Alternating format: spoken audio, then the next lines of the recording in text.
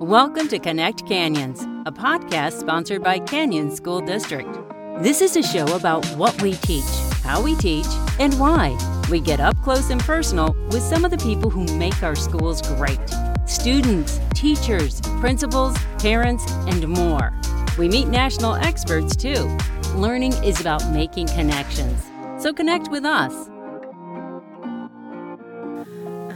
Today we're connecting with Kelly Redican. She's an intervention specialist at the Canyon School District. Hello, Kelly. Thanks for joining us. Thank you for having me. Now, tell me a little bit about intervention specialist, because I'm sure outside people are kind of like, what? Yeah, I'm the prevention specialist. Prevention, see? Yes, I got it wrong. Prevention specialist in the district office. So I'm over the Canyons Family Center, school-based mental health therapist, which is a great addition to our district. I'm also over mental health screening nights and any suicide or substance abuse prevention. And all of those factors also encompass substance abuse, suicide prevention, and mental health supports within the school system as well. Super important area to be. Mm-hmm. So that's exactly what we're talking about today is the mental health nights. Now, when will our mental health nights be and what are they? So last year we did one per quarter, but we're going to increase this year. So we're going to have 7 opportunities to have mental health screening nights. The only months we will not do it are August, December, and May. The rest of the months we will have designated schools, and we try to pocket them in areas that can go to each one of our communities, so people don't feel like they have to travel too far, that they have an opportunity maybe at their own school or a school that's near their home. So we try to spread that out as well, and we'll have 7 this year.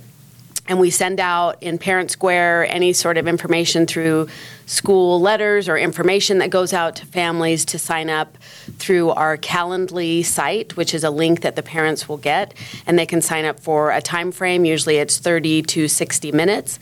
They'll come in and check in, and the parents complete a questionnaire while the students complete the Terrace Metric Survey, which is an assessment tool that we can address some mental health issues for resiliency, anxiety, depression, substance abuse. So it covers a lot of factors.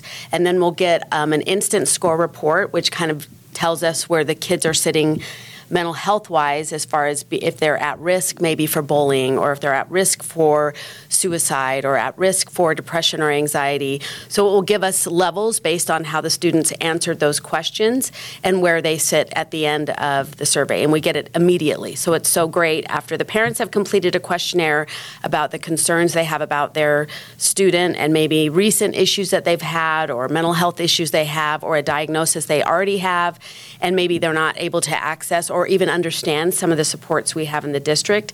Then they'll meet with a mental health screener with their student and themselves and the screener, which is usually one of our school counselors, school social workers, school psychs, any mental health support system we have within the school. They'll then meet individually with that family to go over some of the concerns that the parents have expressed and go over the score report, because there may be some things that come out in the score report that the parents aren't even aware of. So that brings some things to light of how to address those issues. And the other important thing we do is everyone that was screened this last school year, almost half of those students were at risk for potential suicide or suicidal ideation. So the great thing is then we have an LCSW on site, or sometimes more than one, to go into the room also and do a Columbia screener to make sure that student is safe to leave and what supports they might need if there is suicidal ideation, or if they're in, suicidal thought. Then we definitely need to make sure that they're getting those needs addressed. And then we give them community resources, the Canyons Family Center for intakes or counseling or courses, any supports that we can find for the family that will be helpful to them. A lot of families might not even know their school counselor, their school social worker, or all the things that we actually have available in our school system, one of them being school-based mental health. So we contract with Hopeful Beginnings, Project Connections, and Odyssey House, and 32 of our schools right now are covered with an external school-based mental health therapist, where they can also be referred, since it's hard sometimes for families to get to a therapist outside of school, before school, after school, during school. It can be really difficult. So now we have the opportunity with school-based mental health to be able to refer those families within their school to really an outside agency. So it's like they're going to therapy, except for the kids just can check out of school, go down the hall, go to therapy, and come back, which has been a great resource for our families as well. So what grade range are we doing the screening for? Third grade through 12th. So the screener starts at third grade. We can still have, if a family was really concerned about a kindergarten through second grader, Terrace Metrics is a screening tool that we use, and they are starting to come up with a K through 2 screening tool as well. Right now it's third through 12th, but I'd like to see that grow so we can help some of the families for the kindergartens through second graders. Now, kindergartens through second graders could still be referred within their school system to a school-based mental health therapist, or if they have any trauma or any issues that they've gone through in their early life, we can definitely address those issues and get the family support that they need. It's so hard as a parent, though, to know, like, I find with my own children, okay, is this just normal anxiety, or is this one I have to intervene? Yes. Like, it really is hard to know how to thread that needle of, okay, what stage do I need to go to one of these screenings? Yes. What would you recommend for parents on that? Well, I think if you have any concerns, or, a lot of mental health has increased, since COVID, and it's still a big factor, specifically anxiety and depression and suicidal ideation.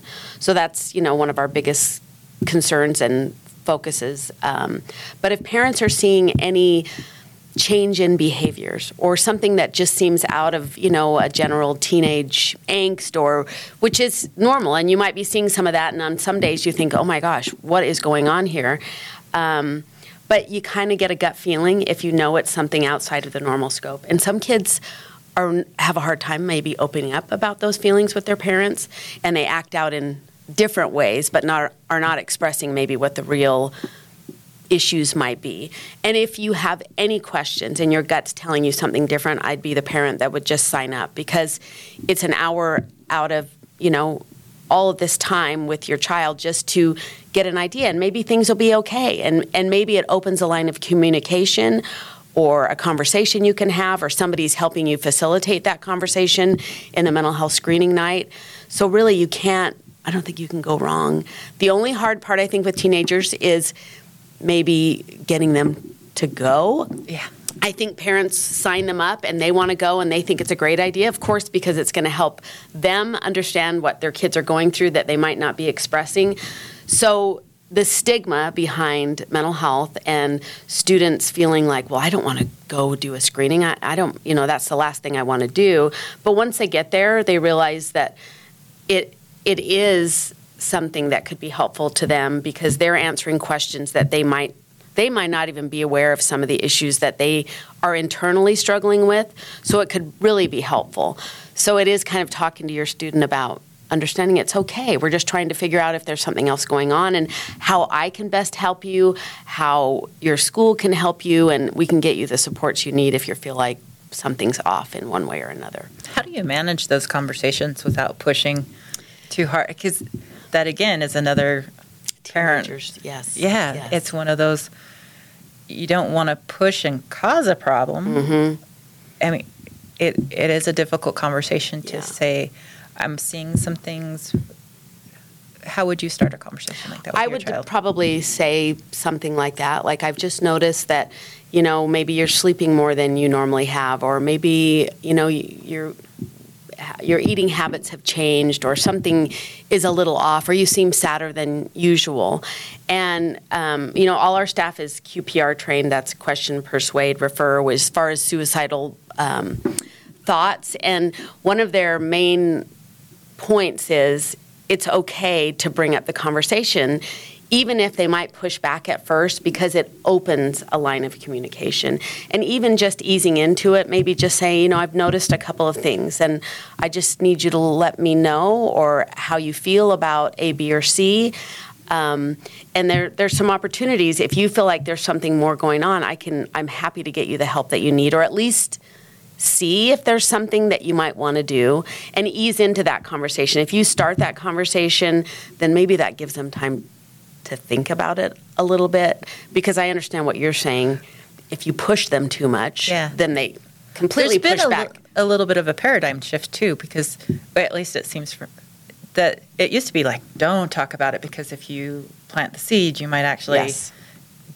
give them the idea. Yes. And you don't want to do that, because we definitely don't, because it is one of those strange social diseases that feels contagious. 100%. So that fear as a parent of like, I don't want to bring this up because I don't want to give them the idea. Yes. Is really hard to get over. So how do you? And I think you have to shift your mind a little bit, because I think that there is that stigma that if you say something, it's going to plant a seed. But I think the seed that's going to be planted is, okay, my mom or dad or my, the guardian in my life has brought this up. That means maybe it's okay for me to talk about how I feel. If they feel that you're opening up about something and you have the willingness to listen to them, and I think that's one of the biggest things parents can do, is to not give too much advice. Just listen to what they're telling you and try to take that in. And I don't think you can go wrong by asking your kids questions, and it's not going to plant a seed. I just feel like it's going to open a line of communication, which is very important. I find often in my own parenting that I have to say, look, I don't know the answers to a lot of things, which I think is okay to say to your kids. 100%. And I have had to say, I don't know the answers, but I sure will, the heck will find anybody that I can to help us with this. And maybe that's a way to go about it of, hey, it's okay to ask for help. Yes. Like, there is no book on this. Well, there's a lot of books. Yes, there are. Yes. Not so on true. your specific situation, Yes. though. So what other advice would you give to parents to know how to navigate these mental health screenings? Because there is shame still involved with mental health. Like, how do you deal with those issues in your home to say, look, it's okay to feel sad. It's okay. Mm-hmm. It's okay to not be okay. Yes. And it's okay to ask for help. So how do you teach that in your home? I just feel like an open line of communication and knowing that they can, go to you. But it is paying attention and listening to what they're saying, sometimes outside of, we all go to that parent role, this is what you should be doing. This is how you should be doing things. And I'm an adult. I've been through it. I get it. But just understanding where they are in their bubble. Right now, their bubble, in especially teenagers, it's so encompassing just what's going on in their daily life or what's happening on their phone, which is such a scary tool sometimes, what they're exposed to with social media and all the ups and downs that go with that as well can be really difficult. So paying attention to that and maybe monitoring those things, because that can be helpful to understand maybe some of the things that they're dealing with. Like, I, as a parent, when I had a teenager, I went on Snapchat and I was on Instagram so that I could understand the bigger picture and understand what they were talking about when they were just, discussing some of those things, and have learned even more of all these new apps that I think parents aren't even aware of some of those things. And we went to a great conference with the governor all about social media and mental health. And there's all these new apps that are sort of hidden, that are linked through things. And I have some great resources for that they gave us at that conference that I thought were really beneficial for parents to understand for the health and wellness of your children, and understanding the big picture and maybe what they're faced with and exposed to, just understanding where they're coming from and where they are and how to best approach. And your kids better than anyone. If you had 3 kids, you're going to approach each one of those kids probably differently, because their personalities are usually so different. So it's just understanding them and where they come from and how you best have communicated with them in the past, because they don't all communicate the same. And I'm embarrassed to admit, I've worked for the district now for 7 years, and I didn't know all the things that are available to parents. I've worked for the district, and I have kids in the district, and I didn't know all the resources that are available. So where is the first place for a parent to start? You have concerns, but you don't often think, okay, I'm going to go to the school for, my kid's sad. Yeah. But you don't think, I'm going to get the school involved. I don't know if I'm the only parent that thinks that way, but you think, okay, and a lot of times it's really overwhelming when when your kid is struggling. It's really hard to know, okay, where do I go next? I know that they're not doing well in school right now, because that usually is hand in hand with when they're struggling mentally. But you don't think of going to the school. So where do you start with your kids? Well, I think a lot of families, even families that have shown up to our mental health screening nights, are not even aware of their supports in their school. So you could go to your school social worker, your school counselor. I usually say start with the school counselor if you wanted to, get somebody involved with the school. Now, some families, after they've gone to mental health screening, they want to use some of the outside resources and they maybe don't want to be involved with the school. That's okay as well. But you have people within the school where you could make referrals maybe to school-based mental health, and then you're connecting with the outside agency but still linking through the school, and the school still may be involved with maybe the supports that you might need. Or you can call our district office, call student services in the district office, and we could certainly lead you exactly to the supports you might need. And our first thing might be, how about taking some classes at our Canyons Family Center, because we focus on anxiety and anger management and substance abuse education, and we do intakes and counseling. So that could be a way to ease into it and then to see what could be helpful. A lot of parenting classes as well for anxiety and ADHD, and we'll probably be increasing parenting classes there also. So that's also supporting our students and parents. So you could start there. That then could lead to a mental health screening night, or maybe mental health screening nights where you start, and then we give you some opportunities and avenues to do that. So you could start with the school. You could start with the district and student services to find out where we could best lead you so you could get the best support, or just jump to Canyons Family Center, or the possibility of maybe referral for school-based mental health as well. So this is a difficult one. What if you have a friend of your child that you're seeing these things in, and you don't really feel comfortable that they're going to get the supports from home? What is the best route then? So I feel like there's some great resources out there. 988 is a suicide helpline, but also Safe UT, and all of our schools have implemented Safe UT, and most of the kids have that accessible on their phones or an app that they can link to. It's a way to anonymously reach out that goes to the admin at the school and to student services if you are really concerned. Let's say you had one of your children's friends maybe had some suicidal thought, or you had seen a text where they said something concerning. You could anonymously text the Safe UT line, and it goes straight to that school, and then they might meet with that student to address the issues that came up. So if you're uncomfortable doing that, like calling the other parent about maybe concerns that you have, there's different avenues you can take to, like peers can do that, to put in some tips to the tip line, or an adult could do the same thing to get that out there, so at least the school got the information and they could keep an eye out on that student. Perfect. Is there anything else that you would like people to know about the mental health screenings and the things that are offered through the district for mental health? Just would love people to, even if your concerns are small, it doesn't hurt to go through the screening. It's such a simple process, but yet there are so many things out there that I think parents are unaware of, or things that could help support them even in parenting as well, that it's just maybe you could destigmatize the whole process of mental health and focusing on that, and giving yourself some opportunities, parents and students, to come to these nights. I know it can be hard at night for families, to shut down a little bit, or it's dinner time, there's all these activities and everyone's so busy. But, as long as you're healthy, happy, and doing well in school, that's okay. But a lot of people need extra support right now. So it can only help, it can't hurt to have more information to help you and your student thrive and do as well as they can.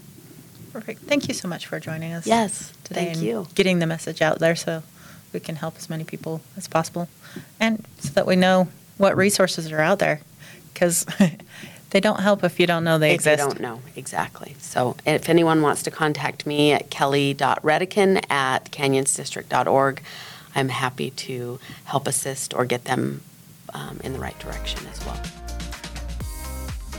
Thanks for listening to this episode of Connect Canyons. Connect with us on Twitter, Facebook, or Instagram @Canyons District, or on our website, canyonsdistrict.org.